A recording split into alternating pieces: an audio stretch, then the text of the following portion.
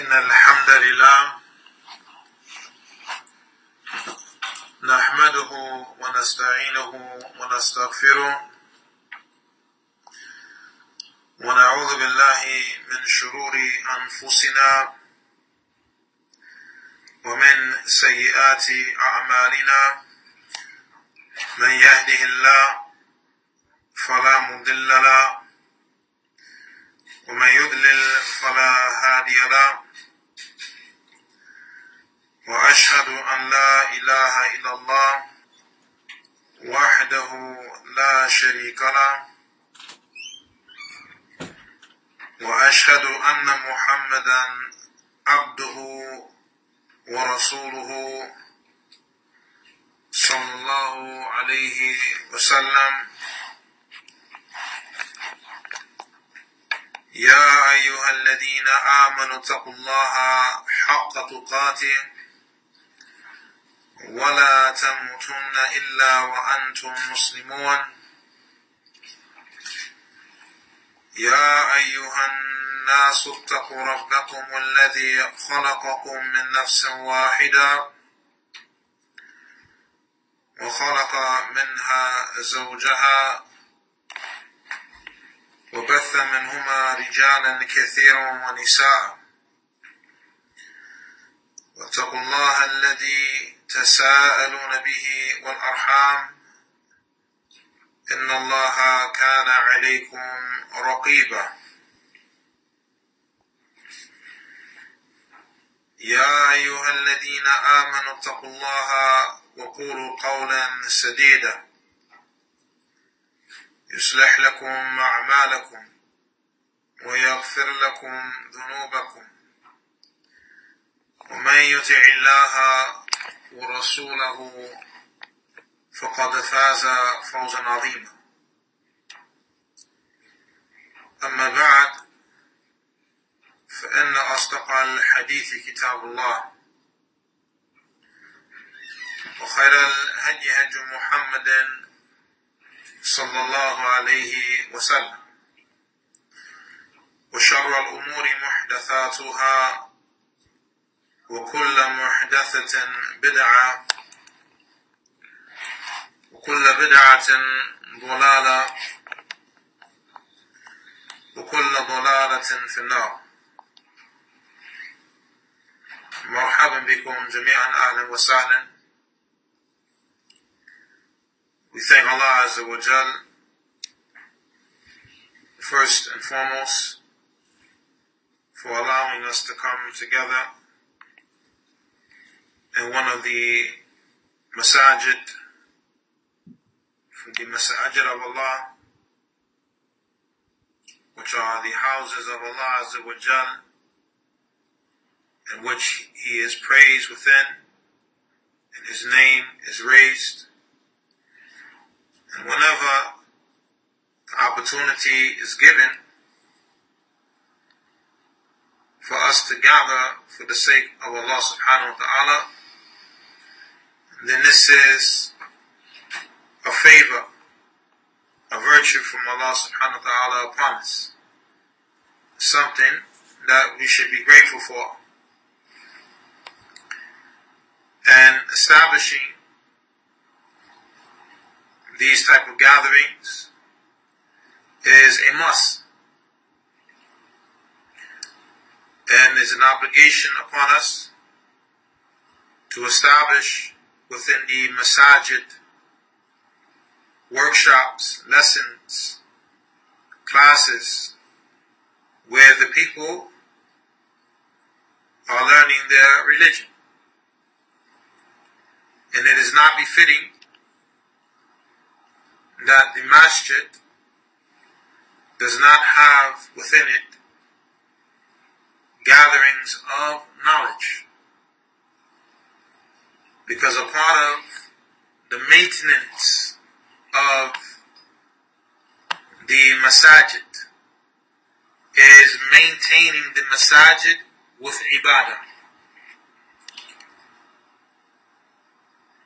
paying the bills of the Masjid. That's a portion of the maintenance. Making sure the lights are on, making sure the doors are open. Yes, it's our duty and responsibility to maintain the Masjid of Allah.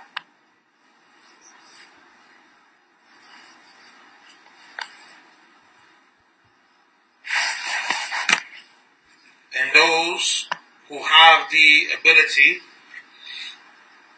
to maintain the Masjid of Allah, it's upon them to do so. This is a part of Iman, a part of faith. As Allah Azza wa Jal, He mentions in Surah Tawbah, verse number 18, إِنَّمَا يَعْمُرُ مَسَاجِدَ اللَّهِ مَنْ آمَنَ بِاللَّهِ وَالْيَوْمِ الْآخِرِ وَأَقَامَ الصَّلَاةَ وَآتَى الزَّكَاةَ وَلَمْ يَخْشَ إِلَّا اللَّهَ فَعَسَى أُولَئِكَ أَنْ يَكُونُوا مِنَ الْمُهْتَدِينَ. Allah Azza wa Jal, He mentions, indeed, the only ones who maintain the Masajid of Allah are those who believe in Allah in the last day, and they establish the prayer, and they give the zakah, and they do not fear anyone except for Allah. They do not fear anyone except for Allah. Those are the ones who will be guided. Those are the ones who will be guided. So here, Allah Azza wa Jal mentions some descriptions.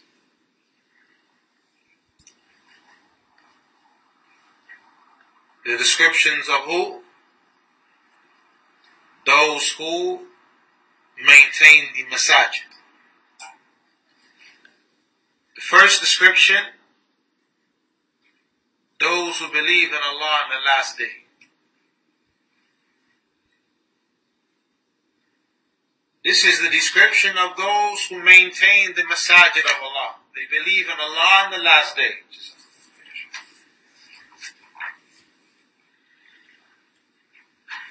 Next, they establish the Salah. And for the men, it is upon us to establish the Salah within the Masajid or the congregation. And they give the zakah. And they don't fear anyone except for Allah. Those are the ones who will be guided.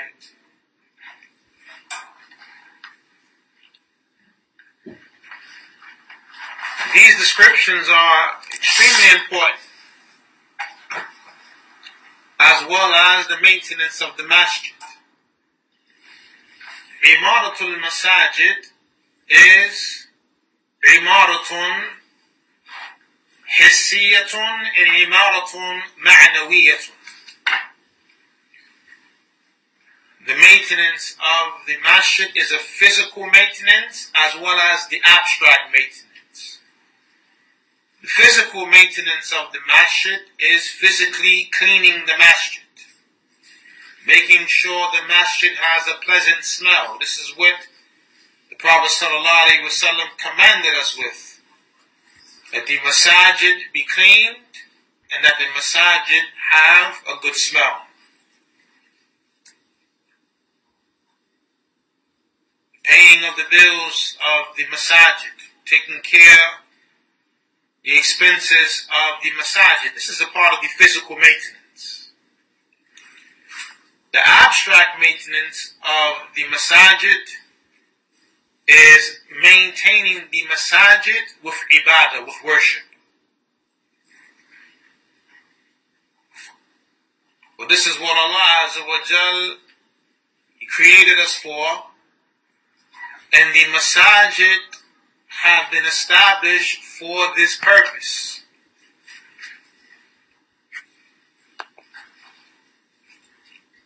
when the Bedouin, he came to the Masjid and he urinated in the Prophet's Masjid. And of course, without a doubt, he was ignorant, he didn't know any better. And the Sahaba, radiallahu anhum ajma'een, due to their religious jealousy, they went to stop him from this act of urinating in the Masjid. But the Prophet sallallahu alaihi wasallam, he stopped them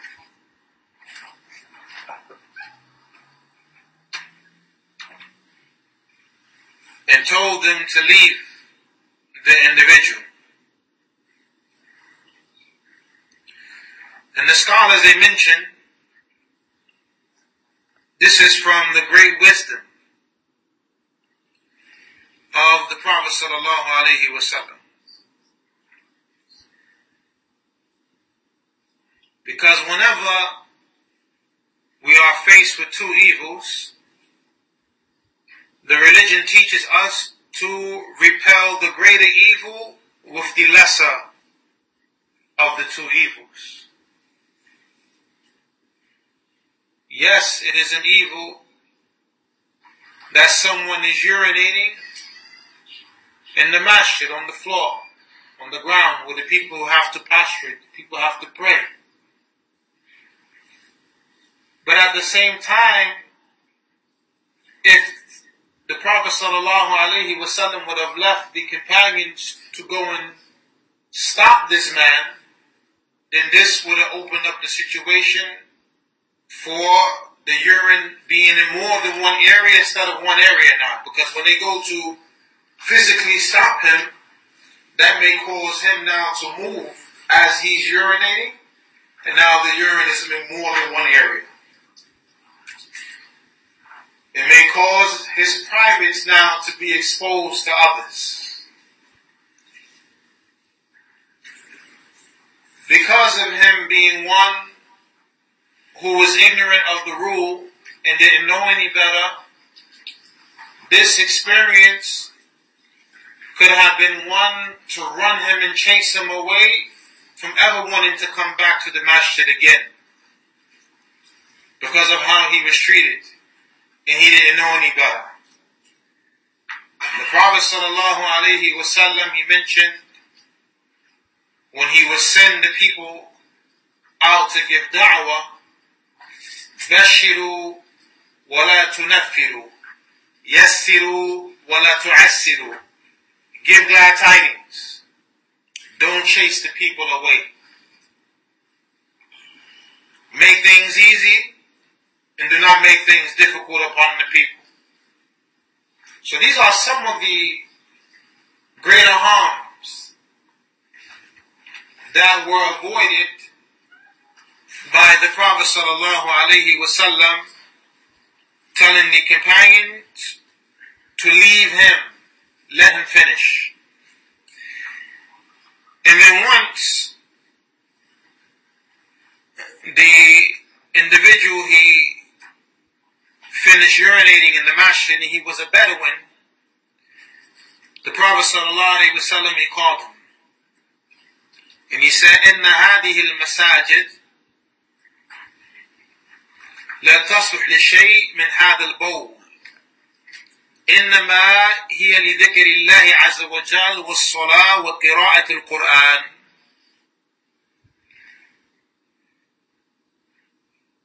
The Prophet ﷺ said to him, indeed, these places of worship are not suitable that there be anything from this urine or any impurities to be inside of it. The masajid are only for the remembrance of Allah Azza wa Jal, for the establishment of the prayer and the recitation of the Quran. And then the Prophet ﷺ commanded that some water be poured over the place where the man urinated. What's the point? The Prophet ﷺ mentioned in this narration the purpose of the Masjid, the remembrance of Allah, the establishment of the Salah, which is a part of the remembrance of Allah, and the recitation of the Quran, which is also a part of the remembrance of Allah. The remembrance of Allah Azza wa Jal also entails learning the religion. It is important that we study our deen so that we are worshipping Allah Azza wa Jal upon knowledge and not ignorance. But this is the way of the Nasara, the Christians.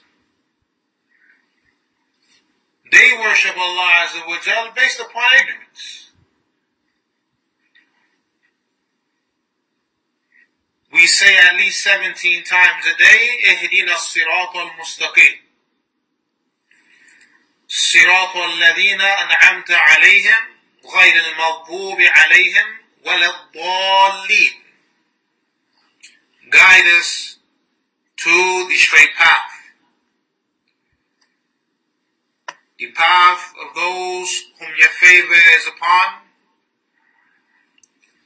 not the path of those whom your anger is upon, nor those whom are astray. We covered earlier in the khutbah, guide us to the straight path is the dua that Allah commands us to make, being that we are commanded to recite Surah Al-Fatiha in every prayer. And there is no prayer without the Fatiha, as the Prophet ﷺ mentioned, La salata liman lam yaqra bi Fatihatil Kitab. There is no prayer for the one who does not recite the opening chapter of the book. And that which is correct from the positions of the ulama is that the Fatiha is to be recited in every raka'ah by the Imam as well as the followers. And you have from amongst the ulama those who say that in the audible prayers, the recitation of the Imam suffices the people. But that which is safest for one to observe is that he himself recites the Fatiha. Due to the generality of the statement of the Prophet ﷺ, and also the narration that's in the Sunnah of Abi Dawood, where the Prophet ﷺ mentioned to the Sahaba that they should not recite behind him except for the Fatiha. In any event, in the Fatiha is the statement, اهدنا الصراط المستقيم, guide us to the straight path. The path of those whom your favor is upon. Who are these individuals that Allah has favored? As Allah Azza wa Jal mentions, وَمَنْ يُطِعِ اللَّهُ الرَّسُولَ فَأُولَٰئِكَ مَعَ الَّذِينَ أَنْعَمَ اللَّهُ عَلَيْهِمْ مِنَ النَّبِيِّينَ والصديقين والشهداء والصالحين وحسن أولئك رفيقا.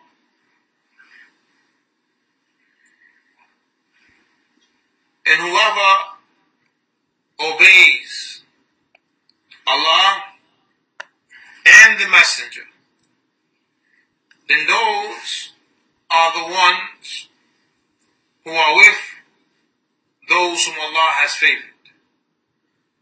So obeying Allah and obeying the Messenger puts the individual in the position of being favored by Allah.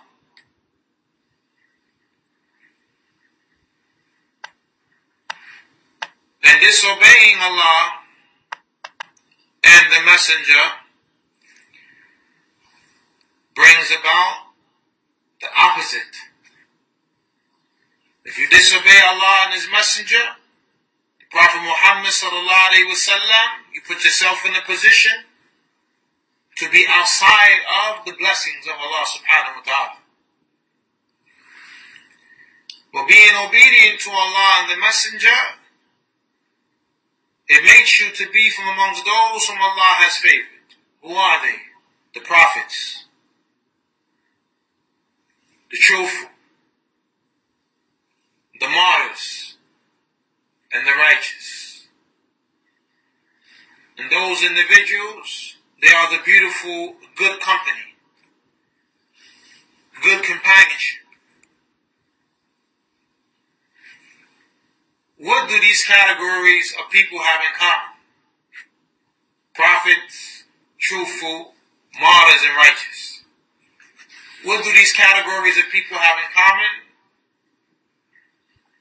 The commonality between these categories of people, two matters. Al-ilm al-nafi' wal-amal al-salih. The beneficial knowledge and righteous actions to accompany the knowledge. Every group, this is their characteristic. This is what they share in. Even though there are differences between the groups or the categories of people mentioned, but that which they share in is that these individuals or categories of people, they were possessors of beneficial knowledge and righteous actions. How do we know that? Because look what comes after. Allah Azza wa Jal mentions, not the path, or the path, that is to the straight path, the path of those whom your favor is upon, not the path of those whom your anger is upon, nor those who are astray. The Prophet sallallahu alayhi wasallam, he mentioned, Al-Maghdub alayhim humul Yahud, وَالضَّالُّونَ هُمُ النَّصَارَى. The Prophet sallallahu alayhi wa sallam, he stated, those whom Allah's anger is upon, they are the Yahud, the Jews. And those whom are astray, they are the Nasara, the Christians. The scholars, they explain, the reason why Allah's anger is upon the Yahud, because they are people who have knowledge, but they don't practice what they know. And the reason why the Nasara are astray, because they are individuals who have practice, but it is based upon ignorance. So go back to those whom Allah's favor is upon. They are not from them, nor the others. So that means that they have both beneficial knowledge and righteous actions. Different from the way of the Yahud and different from the way of the Nasara.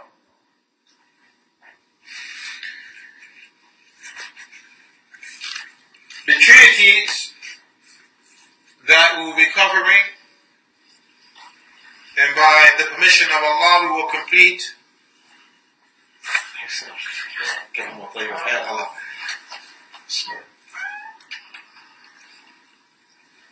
Is from the works of Shaykh al-Islam Muhammad ibn Abdul Wahhab rahimahullah ta'ala, and it deals with the obligation of the servant when Allah commands him with a commandment. The obligation of the servant when Allah commands him with a commandment.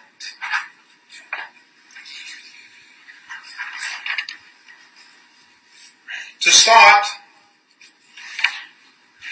Allah Azza wa Jal, He mentions the purpose of creation in the Quran. Surah Al-Dhariyat, verse number 56. قال الله عز وجل وَمَا خَلَقْتُ الْجِنَّ وَالْإِنسَ إِلَّا لِيَعْبُدُونَ.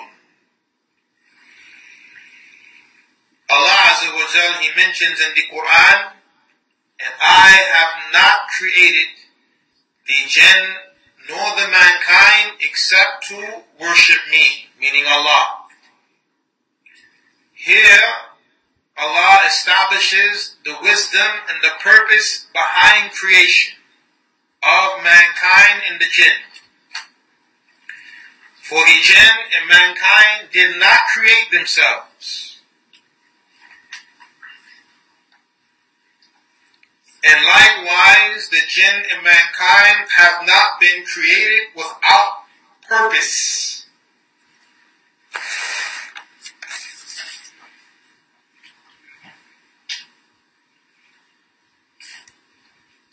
Allah Azza wa Jal is the creator. And Allah Azza wa Jal created the creation with a purpose. For the creation to be created without a purpose,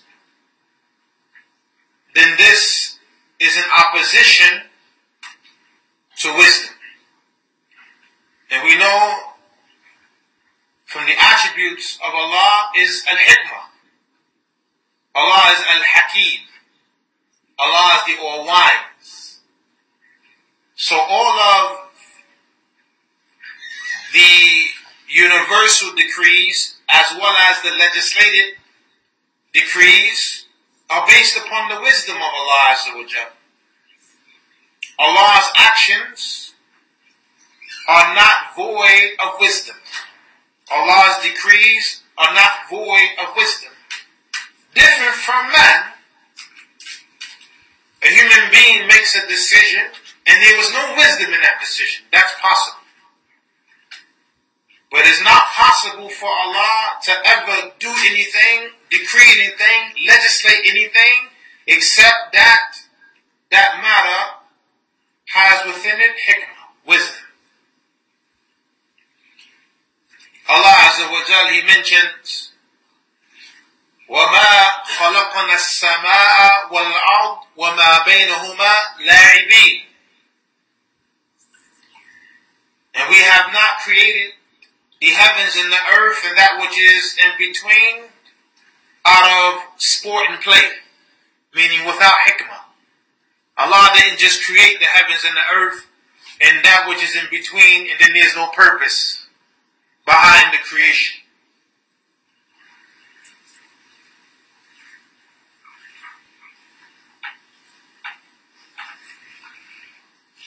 Allah Azza wa Jal,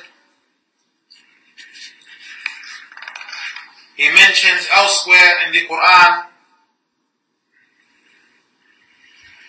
وَمَا خَلَقْنَا السَّمَاءَ وَالْأَرْضِ وَمَا بَيْنَهُمَا بَاطِلًا ذَلِكَ ظَنُّ الَّذِينَ كَفَرُوا فَوَيْلٌ لِلَّذِينَ كَفَرُوا مِنَ النَّارِ. And we have not created the heavens and the earth and that which is in between them out of falsehood. That is the thoughts and the beliefs of those who disbelieve. Meaning that the creation is here and there is no purpose. We're just here. Now that's the belief of those who disbelieve. That everything that is in existence is just here without any purpose. Allah Azza wa Jalla goes on to say, so woe to those who disbelieve from the punishment that's in the hellfire.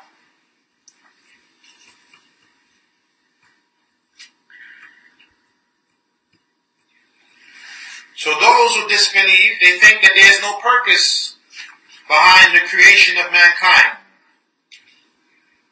No, there is a purpose. And Allah, He clarifies that in the Quran.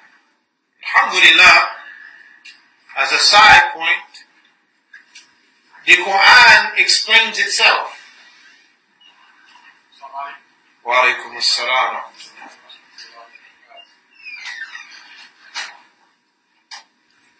Likewise, the Sunnah explains the Quran. And with that being said, it is not possible for anyone to come and give their own interpretation for the Quran, and that interpretation entails falsehood, except that there is a refutation for that false interpretation in the Quran itself, or in the Sunnah of the Prophet sallallahu alaihi wasallam, or in that which was taught to the Sahaba, and even at times in the language, in the Arabic language itself. As you have individuals in this day and time who like to give their own interpretations of the Quran. And even worse than that, individuals who do not know the Arabic language, giving their interpretations of the translated meaning of the Quran. Ya Rab. Person is not grounded in the Arabic language, explaining the Quran from the translated meaning that's in the English language. He gives his interpretation upon that, not knowing the Arabic. And then in the Arabic is a refutation of that person's interpretation. Ya Rab.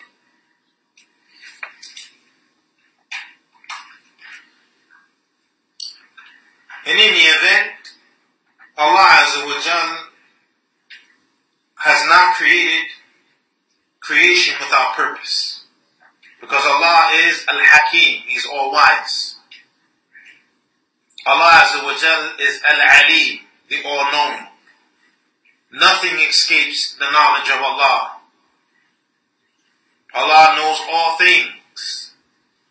So when Allah legislates the legislation, and when Allah Azza wa Jal decrees the decrees for the universe, or He has decreed the decrees for the universe, it is based upon His ilm, His hikmah, and other than that, His knowledge, His wisdom, so things are in their proper places.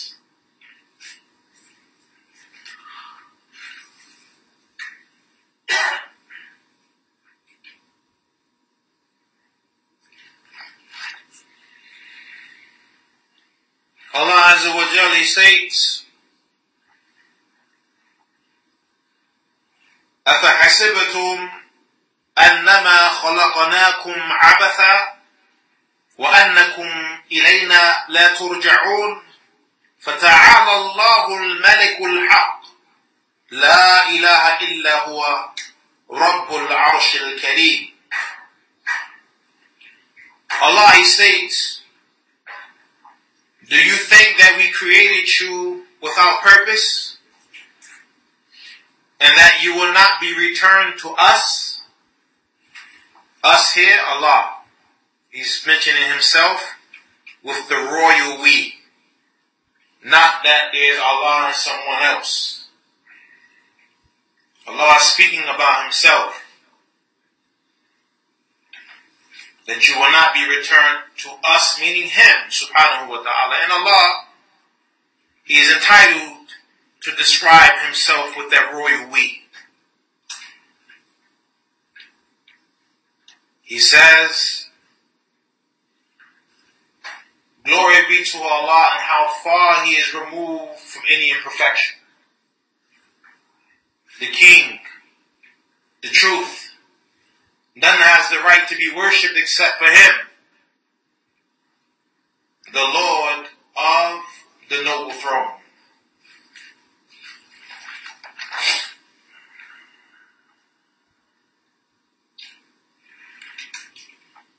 With this being mentioned or said,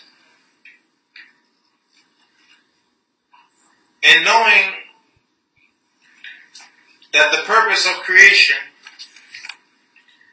is to worship Allah Azza wa Jal, then it is upon us to know what is worship. How do we worship? Shaykh al-Islam Ibn Taymiyyah rahimahullah ta'ala, he mentioned a beautiful definition for ibadah, and this is found in Risalatul Ubudiyya, the treatise of servitude. He said, Al-Ibadah ismun jami'un لكل ما يحبه الله ويرضاه من الأقوال والأعمال الظاهرة والباطنة. That worship is an all-inclusive, comprehensive term or word for everything that Allah loves, for everything that Allah is pleased with, from statements and actions that are outward and inward. Again, ismun jami'un likulli ma yuhibbuhu Allahu wa yardah min al-aqwal wal-a'mal al-zahira wal-batina. An all-inclusive, comprehensive word or term for everything that Allah loves and everything that Allah is pleased with, from statements, from actions that are outward and inward. This is, as the ulama have mentioned who came after Shaykh al-Islam ibn Taymiyyah, one of the best definitions there is for ibadah, if not the best. Because it covers everything. Number one, everything Allah loves. Two, everything that Allah is pleased with. Three, from statements. Four, from actions. Five, that which is outward. Six, that which is inward. The example of the outward statement that Allah loves and is pleased with, La ilaha illallah. That's ibadah. The statement of La ilaha illallah is a statement of worship. None has the right to be worshipped except for Allah. This is the statement of all prophets and messengers. All prophets and messengers, they called the people to worship Allah alone. Different from the false prophets and the false messengers, who called the people to worship other than Allah, and even at times themselves. They called the people to worship them. The real and true prophets and messengers, they were sent to call the people to worship Allah, the Creator, not the creation. As Allah Azza wa Jal mentions, وَلَقَدْ بَعَثْنَا فِي كُلِّ أُمَّةٍ رَسُولًا أَنِ اعْبُدُوا اللَّهَ وَاجْتَنِبُوا الطَّاغُوتَ. And indeed, we have sent in every nation a messenger. People like to quote that. Yes, Allah has sent in every nation a messenger. But what these messengers call to? Worship Allah alone. And avoid the worship of the false deities. That was the call of the prophets and the messengers. Allah Azza wa Jal mentions, وَمَا أَرْسَلْنَا مِنْ قَبْلِكَ مِنْ رَسُولٍ إِلَّا نُوحِي إِلَيْهِ أَنَّهُ لَا إِلَهَ إِلَّا أَنَا فَاعْبُدُونِ. Allah addresses the Prophet Muhammad sallallahu alayhi wa sallam, saying to him, and we have not sent before you from a messenger except that we have revealed to this messenger worship Allah. Or none has the right to be worshipped except for Allah. Allah mentions here, except for me, meaning Allah. Therefore worship me, meaning Allah.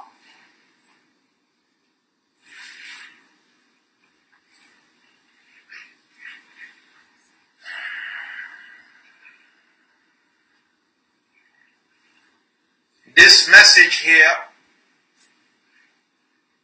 is found nowhere except within the deen of Allah Azza wa Jal. As Allah Azza wa Jal, He mentions, أَفَغَيْرَ دِينِ اللَّهِ يَبْغُونَ, do they desire other than the deen of Islam? وَلَهُ أَسْلَمَ مَنْ فِي السَّمَاوَاتِ وَالْأَرْضِ طَوْعًا وَقَرْهًا وَإِلَيْهِ يُرْجَعُونَ. So do they desire other than the deen of Allah? أَفَغَيْرَ دِينِ اللَّهِ يَبْغُونَ, do they desire other than the deen of Allah? Meaning, do they desire other than the deen of Islam? As Allah mentions, إِنَّ الدِّينَ عِنْدَ اللَّهِ الْإِسْلَامِ, that indeed the deen that is accepted by Allah is Islam. It's the only deen that Allah accepts. The only way of life Allah accepts is Islam. As Allah Azza wa Jal mentions in another verse, وَمَنْ يَبْتَغِي غَيْرَ الْإِسْلَامِ دِينًا فَلَنْ يُقْبَلَ مِنْهُ وَهُوَ فِي الْآخِرَةِ مِنَ الْخَاسِرِينَ. That whoever desires a way of life other than Islam, whoever has a deen other than Islam, it will never be accepted from him. Never. Allah says, lan. The word lan is used. Lan in the Arabic language means never. And then in the hereafter, he will be from amongst the losers. So do they desire other than the deen of Allah, other than Islam? And what is Islam? The Islam that Prophet Muhammad sallallahu alaihi wasallam came with. Islam that is based upon the Quran and the Sunnah. This is Islam. And prior to Prophet Muhammad sallallahu alaihi wasallam, that which the prophets and the messengers came with was Islam. So whoever desires other than what the prophets and the messengers came with, then they are upon a way other than Islam. So the Prophet Muhammad sallallahu alaihi wasallam, he's the last prophet and messenger. He came with Islam. Anyone desiring other than what he came with is not upon the way of Islam, even if they say this is Islam. Islam is not what you want it to be. Islam is what Allah has revealed. The deen of Allah. Allah says, do they desire other than the deen of Allah, while those who are in the heavens and the earth have submitted to Him willingly or unwillingly, and to Him is their return.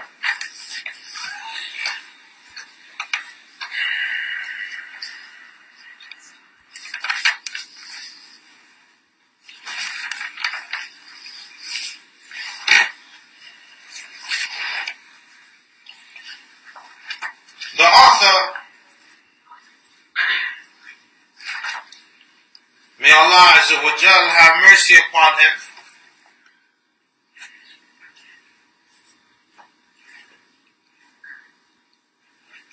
he stated, إذا أمر الله العبد بأمر وجب عليه فيه 7 مراتب. That whenever Allah commands the servant with a commandment, it is obligatory upon him to observe 7 stages regarding the commandment. Whenever Allah commands the servant with a commandment, it is obligatory upon the servant to observe 7 stages regarding the commandment. Anyone has the Arabic text with them? I brought some. I should have some. Levels. I noticed that there was a, if you can bring it, you have it? Give me one copy, inshallah. Now, if you notice on here, there's a mistake here. Here it has, إِذَا أَمَرَ اللَّهَ. This is a mistake. It should be إِذَا أَمَرَ اللَّهُ. Because Allah is the one who is commanding.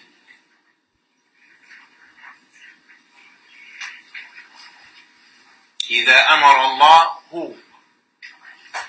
So whoever has this would change that fatha to a dhamma. So it's إِذَا أَمَرَ اللَّهُ. When Allah commands, not when someone has commanded Allah. If it is إِذَا أَمَرَ اللَّهَ, that means when He commanded Allah. And no one can command Allah to do anything. Allah is the one who gives the commands, and not that He receives commands. Even in the du'as, like اهدنا الصراط المستقيم. The verb here is fi'l amr. It's a command verb. But it doesn't mean you're commanding Allah. Whenever a command verb is being addressed to one who is above, it means request.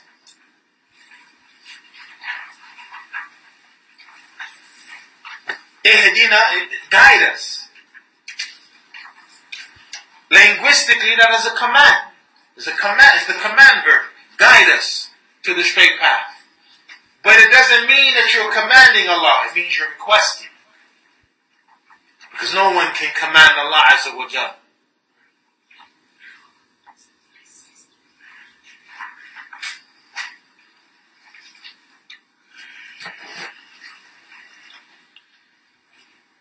So, إِذَا أَمَرَ اللَّهُ الْعَبْدَ. So here it shows al-abda.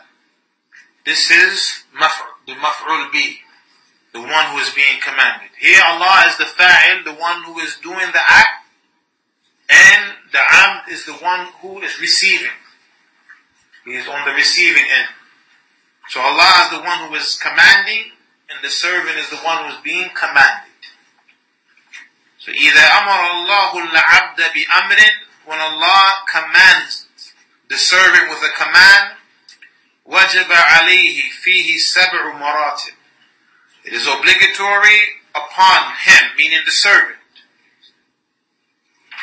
to observe 7 levels regarding the command. Al-ula, al-ilmu bihi. The first level, he has to have knowledge of the commandment. Al-thaniya, mahabbatuhu. The second level, he must love the commandment. Al-thalitha, al-azmu ala al-fi'l. The third level, he must have the firm resolve to carry out the commandment. He has the intentions to carry out the commandment. Al-rabi'a, al-amal. The fourth level is that he carries out the commandment. Or the fourth stage is that he carries out the commandment. Al-khamisa, قَوْنُهُ يَقَعُ عَلَى الْمَشْرُوعِ خَالِصًا صَوَابًا. The fifth stage is that the commandment takes place in a manner that is legislated, or the carrying out of the commandment takes place in a manner that is legislated sincerely and correctly. خالصا صوابا. السادسة التحذير من فعل ما يحبطه. The sixth level, or the sixth stage, taking caution from doing anything that will nullify your act of carrying out the command. السابعة, the seventh stage and the last stage, الثبات عليه, being firmly established upon it. These are the 7 stages that the servant must observe when Allah commands the servant with a commandment. And this is for both men and women. It's not just for the men. This is for both men and women. Why? As the Prophet sallallahu alaihi wasallam, he said, "An-nisa shaqa'iqur rijal." The women are the twin halves of men. What does this mean? This means that whatever goes for the men, it goes for the woman. Except in a case when the text is specifically addressed to the men, excluding the women, or specifically addressed to the women, excluding the men. Other than that, the general rule is whatever goes for the men, goes for the woman. But there are rules and regulations in Islam that are specific for men, it excludes the woman. And there are rules and regulations in Islam that's specific for the woman and excluding the men. But the majority of the rules and regulations are for both men and women.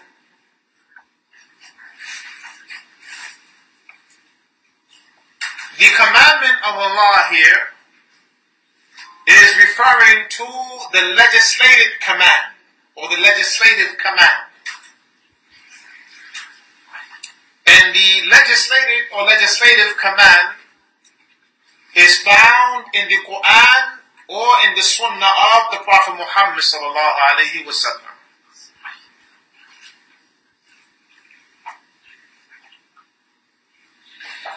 As these are the two sources of revelation.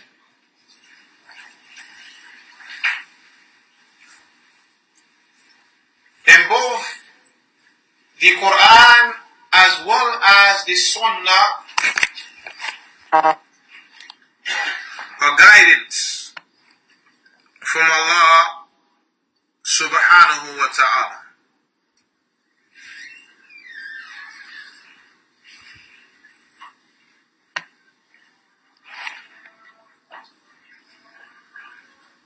Allah Azza wa Jal, He mentioned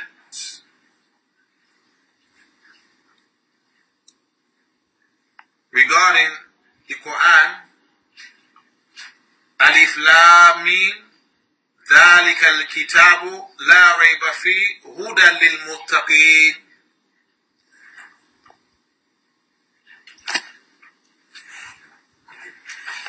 Allah Azza wa Jal mentions Alif Lam Mim. This is the book which there is no doubt within it, guidance for those who have piety. Allah describes the Quran as being guidance. Allah Azza wa Jal mentions, إِنَّ هَذَا الْقُرْآنِ يَهْدِي لِلَّتِي هِيَ أَقْوَمُ. Indeed, this Quran, it guides to that which is more just. The Quran is guidance.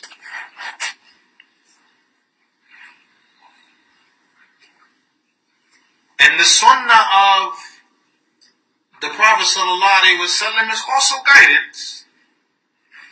The Prophet sallallahu alaihi wasallam, he mentioned, "Ala inni utitul kitab wa mithlahu ma'a." That indeed I have been given the book and its like along with it. What is meant by its like? Meaning the Sunnah. How is the Sunnah similar to the Quran? The aspect of it being revelation. That's the similarity. The aspect of it being a source and a means of guidance. That's the similarity. The aspect of it being free from error and it being perfect and complete. That's the similarity. This is the similarity between the Quran and the Sunnah.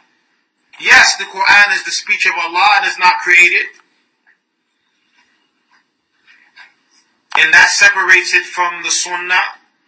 But the Sunnah is also revelation from Allah.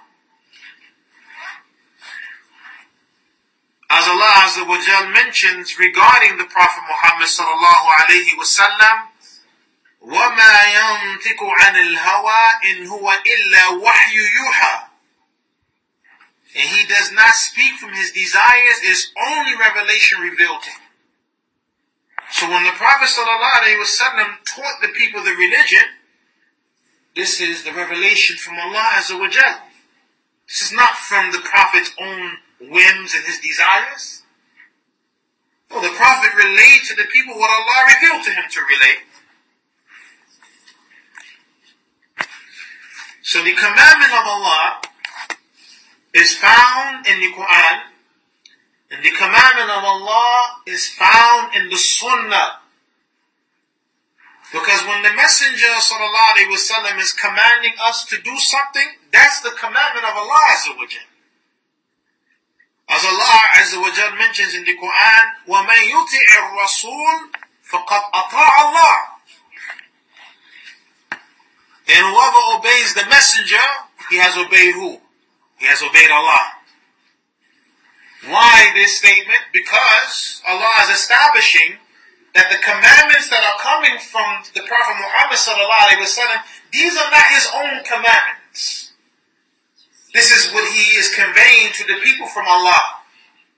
So when Allah mentions, وَمَا آتَاكُمُ الرَّسُولُ فَخُذُوهُ وَمَا نَهَاكُمْ عَنْهُ فَانْتَهُوا وَاتَّقُوا اللَّهَ إِنَّ اللَّهَ شَدِيدُ الْعِقَابِ. And whatever the messenger gives you, what? Take it. And whatever the messenger forbids you from, what? Leave it off, abstain from it. But look how Allah ends it. And fear Allah. Indeed, Allah is severe in punishment. So Allah at the end is mentioning himself so that we know that what the messenger is giving us, it is coming from him, subhanahu wa ta'ala. It's not something that the messenger made up on his own. Sallallahu alayhi wa sallam. So Allah is threatening you with his punishment. And fear Allah. Indeed, Allah is severe in punishment. Because when the messenger tells us to do something, this is coming from Allah. When the messenger forbids us from something, this is coming from Allah. This is not coming from himself. Unlike the fake and false prophets and messengers.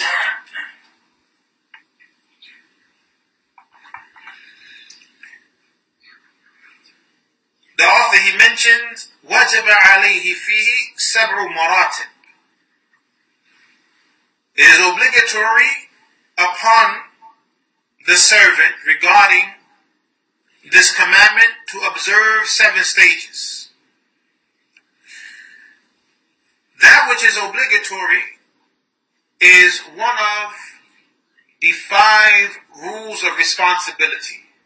Al-Ahkam al-Taklifiyya al-Khamsa. There are 5 rules of responsibility. Number 1, Al-Wajib. That which is obligatory. Number 2, Al-Mustahab. That which is recommended. Number 3, Al-Muharram. That which is prohibited. Number 4, Al-Makruh. That which is disliked. And then you have number 5, Al-Mubah. That which is merely permissible. That which is wajib, it is that which, if the servant carries it out of obedience to Allah, he's rewarded for it. If the servant carries it out of obedience to Allah, he's rewarded. And the key word here, out of obedience to Allah. Because you have, at times, a person may carry out the commandment of Allah, but it's not out of obedience to Allah. It's out of showing off. It's not accepted. He did not fulfill his responsibility. Or a person does it because this is the customary act. He has not fulfilled his duty and responsibility. Carrying out the obligations is to be done out of obedience to Allah, seeking the reward from Allah, worshipping Allah. Very important this point is. And if he does not carry it out, he is entitled to punishment. If he does not carry it out, he is entitled to punishment.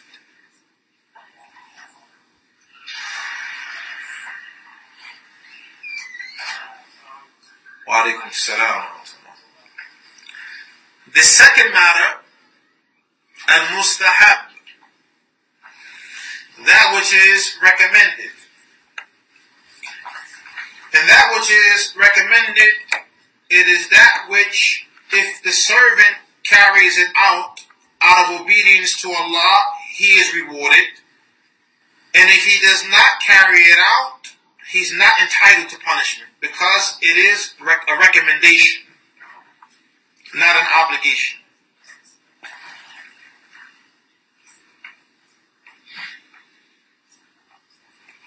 The third matter, al-muharram,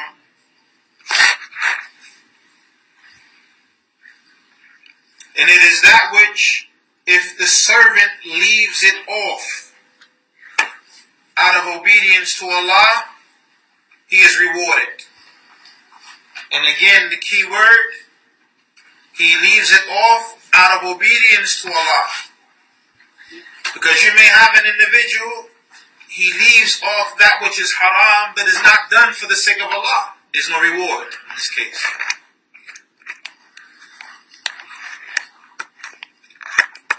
Like a person, he doesn't drink khamr because he doesn't like the taste of beer. Not because Allah prohibited, but because he doesn't like the taste of beer or the taste of liquor, so he doesn't drink. He's not rewarded for not drinking, because it's not done lillahi azza wa jal. It's not done for Allah. He just doesn't like the taste. He doesn't care to drink. A person, he doesn't eat pork. Why? Because all of his friends don't eat pork. So he doesn't eat pork. And he doesn't want to be ridiculed by his friends. There's no reward for that. Because he's not leaving off the act of consuming the flesh of swine because Allah prohibited it. He's leaving it off to escape the criticism and the ridicule of his peers. There's no reward in that.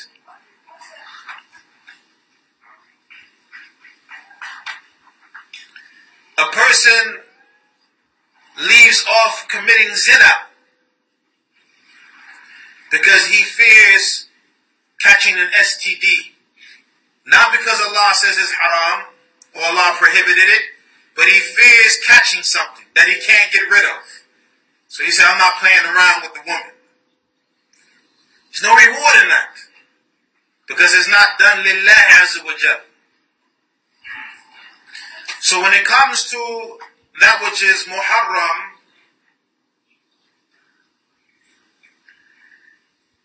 the one who leaves it off out of obedience to Allah, he's rewarded. But the one who indulges in it, he's entitled to punishment.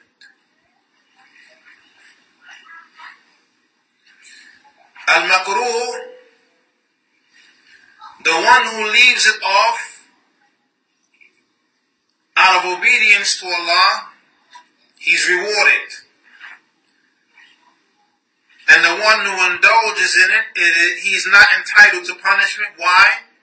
Because it is something that is disliked, it's not prohibited.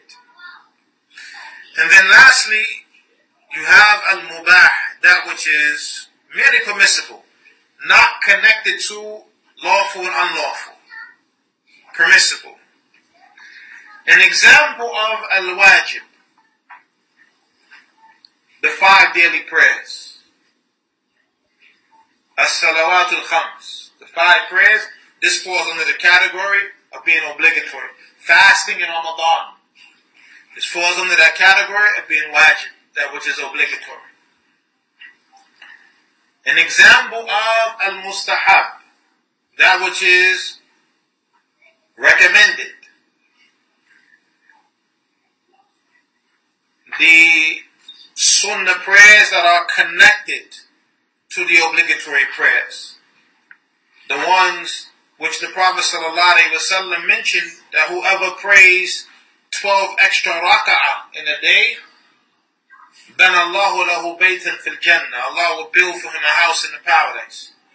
2 raka'ah before Fajr, 4 raka'ah before Dhuhr, 2 raka'ah after Dhuhr, 2 raka'ah after Maghrib, 2 raka'ah after Isha.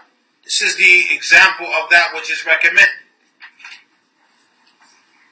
Or praying the night prayer, Qiyamul Layl, or Tahajjud, or the Witr. This is that which is recommended.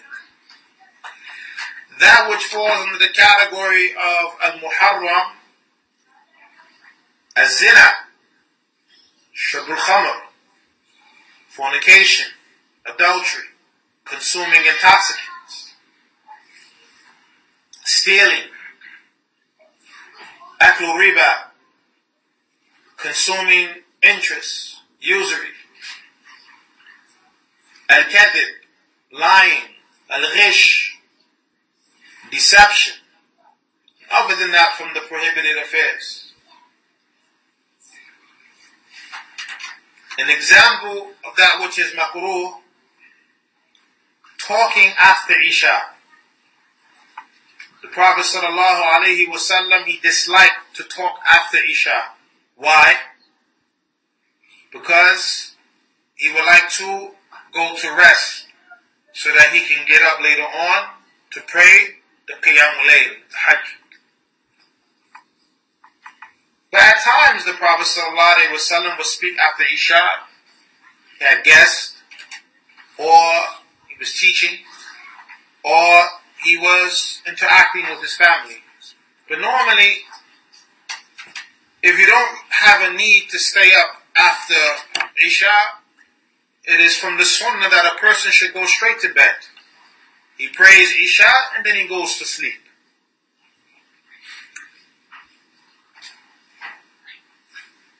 And then mubah, eating, drinking, sleeping, running, walking. These are just merely permissible, not connected to lawful, unlawful. But, as the ulama mentioned,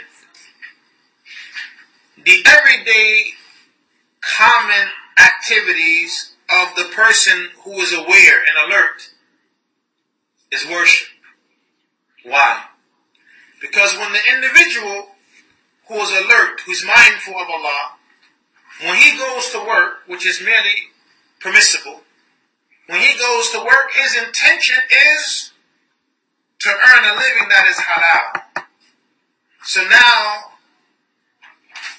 his 8 hours at work is ibadah. Because when he's mopping the floor, cleaning the toilets, taking out the garbage, checking the patient, whatever your lawful occupation is, the intent of the individual is he's working a lawful job to earn lawful wealth.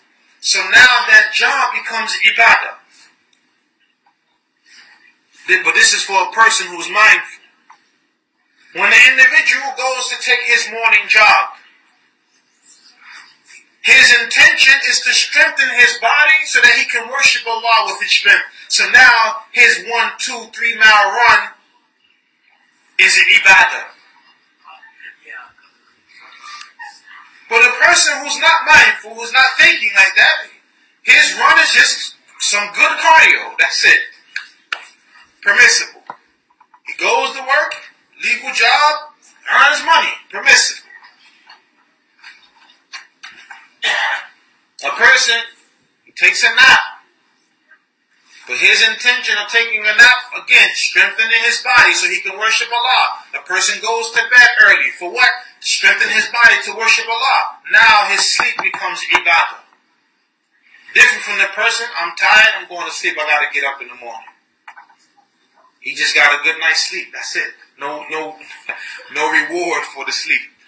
But the one who was mindful, the one who was alert, his everyday normal activities are worship because of his intention.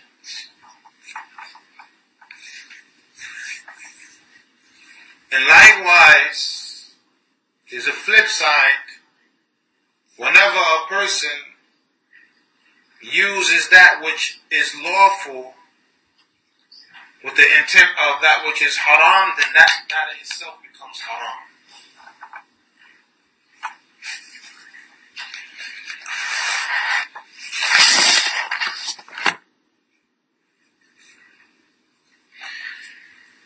The author, he mentions these 7 stages. Knowledge of the command, loving the command, having the firm resolve to carry out the command, carrying out the command, carrying out the command, that's number 4. Number 5, the command taking place in a manner that is legislated, sincerely and correctly. Number 6, taking caution from doing anything that will nullify his act of carrying out the command. Number 7, being established upon carrying out the command. The author, he goes on to say,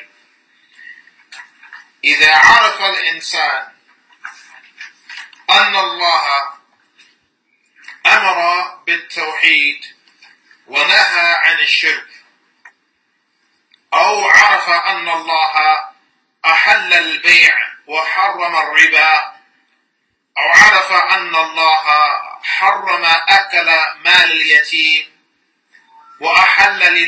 وأحل لوليه أن يأكل بالمعروف إن كان فقيرا، وجب عليه أن يعلم المأمور به ويسأل عنه إلى أن يعرفه ويعلم المنهي عنه ويسأل عنه إلى أن يعرفه. The author, he states that when the person knows that Allah has commanded with monotheism, and as a side point, the greatest commandment of Allah is the commandment of worshiping Him alone. When we look at the Quran and how the surah are arranged, the first commandment in the Quran addressed to mankind is what?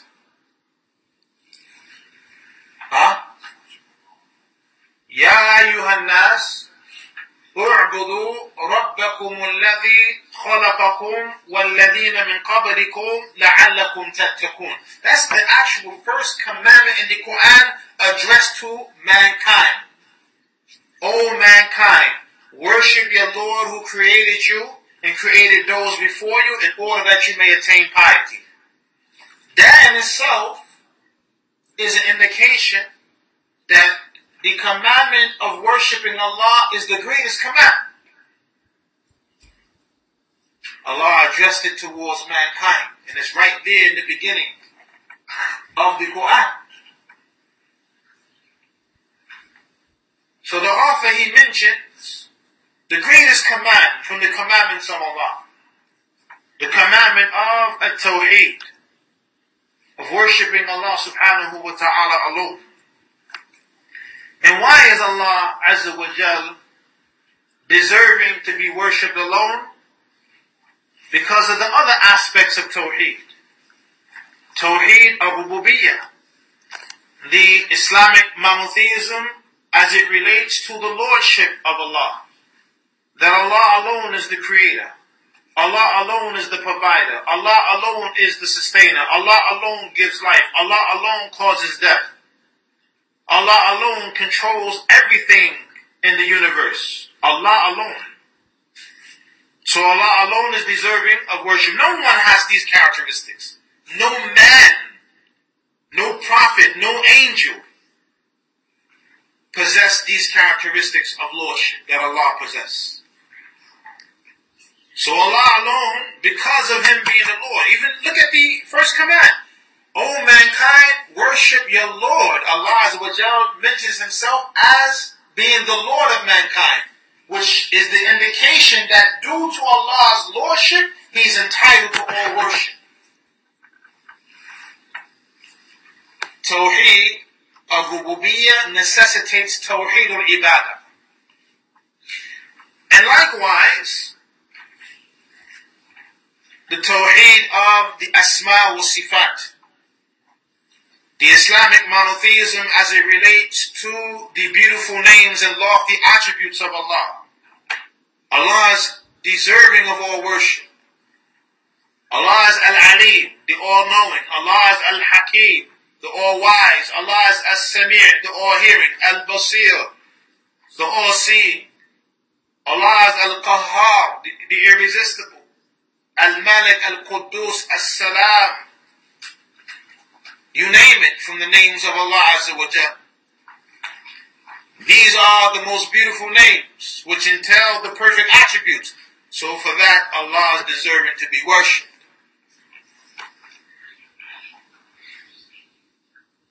No man is deserving to be worshipped. Can mankind see? Yes. But his seeing or his sight is limited. Can mankind hear? Yes. But his hearing is limited. Do we have men that are strong? Yes. But the strength is limited. Do we have men that are wise? Yes. But the wisdom is limited. Every attribute that we possess as men, regardless of what color the person is, there's going to be limitations. There's no man, not even the Asiatic black man, no man has complete perfection when it comes to his attributes. There is always limitations and deficiencies.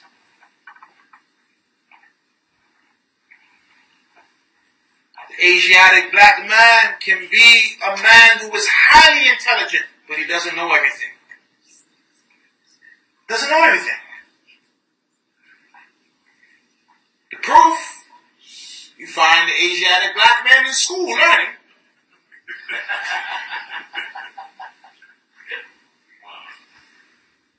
Right? The Asiatic black man wasn't born knowing everything. He had to be taught.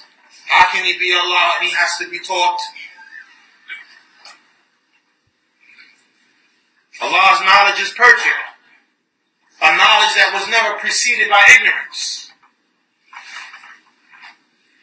So how can the Asiatic black man be Allah when his knowledge is preceded by ignorance? And he's still learning as the time goes on. Doesn't know everything. Limitations. Allah, He is perfect in His names and in His attributes. So therefore, He's entitled to be worshipped alone. So the author, he begins with the most important of the affairs, the greatest of the commandments, the matter of Tawheed. So he says that when Allah commands with Tawheed and He prohibits a shirk, now He goes to mention the greatest prohibition. The greatest crime that a person can do or commit is to make an equal with Allah. What is shirk? A shirk هو تسوية غير الله بالله فيما خاص لله. That's a shirk. To make other than Allah equal with Allah in those matters that are specifically for Allah. So this covers lordship, worship, and the names and attributes. Anyone who makes other than Allah equal with Allah in the matter of Allah's lordship, in the matter of Allah having the right to be worshipped alone, in the matter of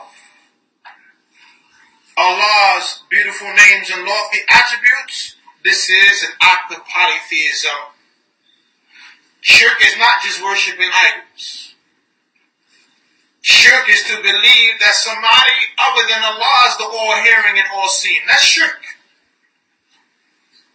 Shirk is to believe that other than Allah is the creator of everything. That's shirk.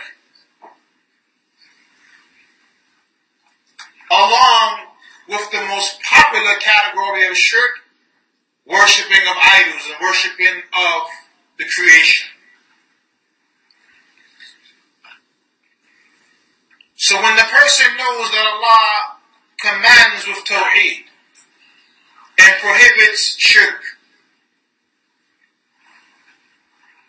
or he knows that Allah has made buying and selling permissible and he prohibited interest, or he knows that Allah has made consuming the wealth of the orphan prohibited, and he has allowed for the guardian of the orphan to take from that wealth in a manner that is reasonable if the guardian is poor and in need, it becomes obligatory upon him to know what the commandment is. This here, barakallahu feekum, goes back to the principle that which is obligatory upon you to do, it is obligatory upon you to know. That which is obligatory upon you to do, it is obligatory upon you to know. Or that which you are responsible for, it is obligatory upon you to know what those responsibilities entail. Because, again, the cultivation of Islam is that we are cultivated upon worshipping Allah based upon knowledge, not ignorance. So before we just embark upon an affair, we must know what we're doing, what we're getting ourselves into. As knowledge precedes statement and action. And this is the point the Shaykh is making here. He says it is upon the individual, upon the person to know what is commanded and to ask in order that he knows.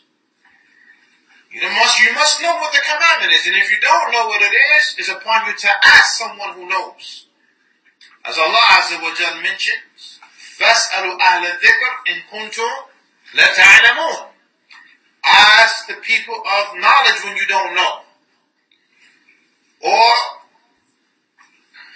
that which we find in the authentic narration where some companions were on a journey. And one companion, he had some wounds on his body. And he woke up in the morning in a state of major impurity.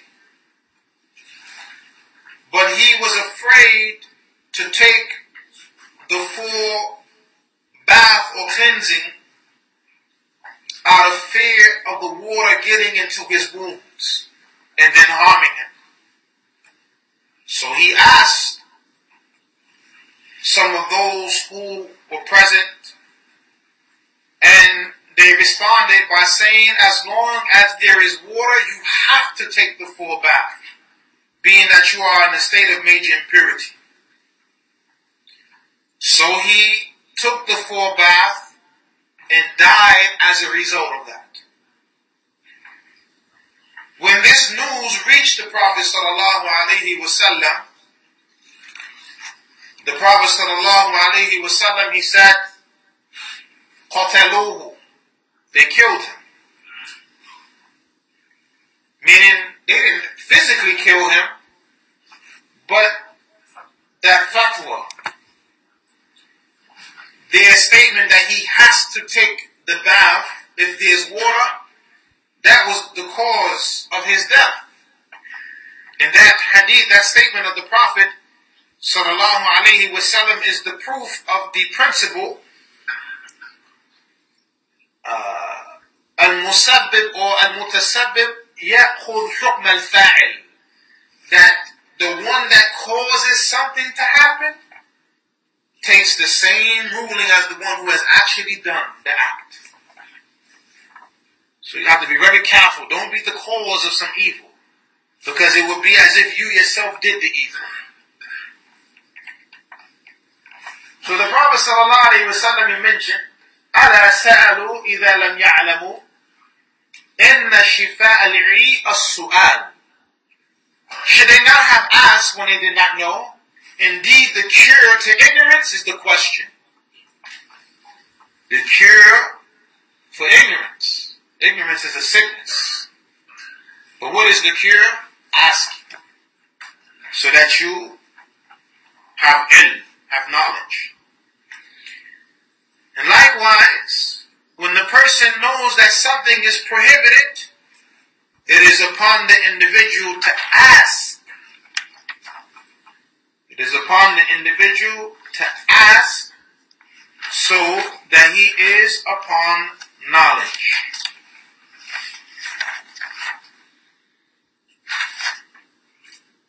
What time is it? Time is it? The adhan and the call. 6:30. We'll stop at this point, and the people can get ready for the salah. If there are any questions regarding what we covered, inshallah, we'll open up the floor. Whatever is correct, the praise is for Allah Azza wa Jal. Whatever is incorrect, it is for myself. سبحانك اللهم وبحمدك أشهد أن لا إله إلا أنت أستغفرك وأتوب إليك. يا شيخ. وعليكم السلام ورحمة الله وبركاته. حياكم الله. Let's say somebody that didn't know that something was haram or did not see it was wajib, and then on the Yom Qiyamah, they go, Allah subhanahu wa ta'ala going to punish that person for that? Allah Azza wa Jal mentions, وَمَا كُنَّا مُعَذِّبِينَ حَتَّى نَبْعَثَ رَسُولًا. We do not punish a people until we send a messenger. So generally, ignorance is an excuse. However, ignorance that's not due to negligence. Some people are ignorant due to negligence. Those individuals are not excused. As an example, a person is going to indulge in a matter, or he is indulging in a matter. And then his brother says, Akhi, Allah said, he says, no, don't tell me because I don't want to be held accountable. That's negligence. He's not excused because he had the ability to learn. The opportunity was there for him to learn, to know right from wrong. But the one who he did not have the ability to know right from wrong, there was no way for him to attain the knowledge of right from wrong. This is the person who is not punished for doing something wrong because he didn't know genuinely. He did not know. But those who are ignorant due to negligence, these people are not excused. Wallahu a'lam. Yes. I think we should rest all the adhan. طيب إن شاء الله. بارك الله فيكم. So we'll stop إن شاء الله. بارك الله فيكم. سبحانك اللهم وبحمدك. أشهد أن لا إله إلا أنت أستغفرك وأتوب إليك.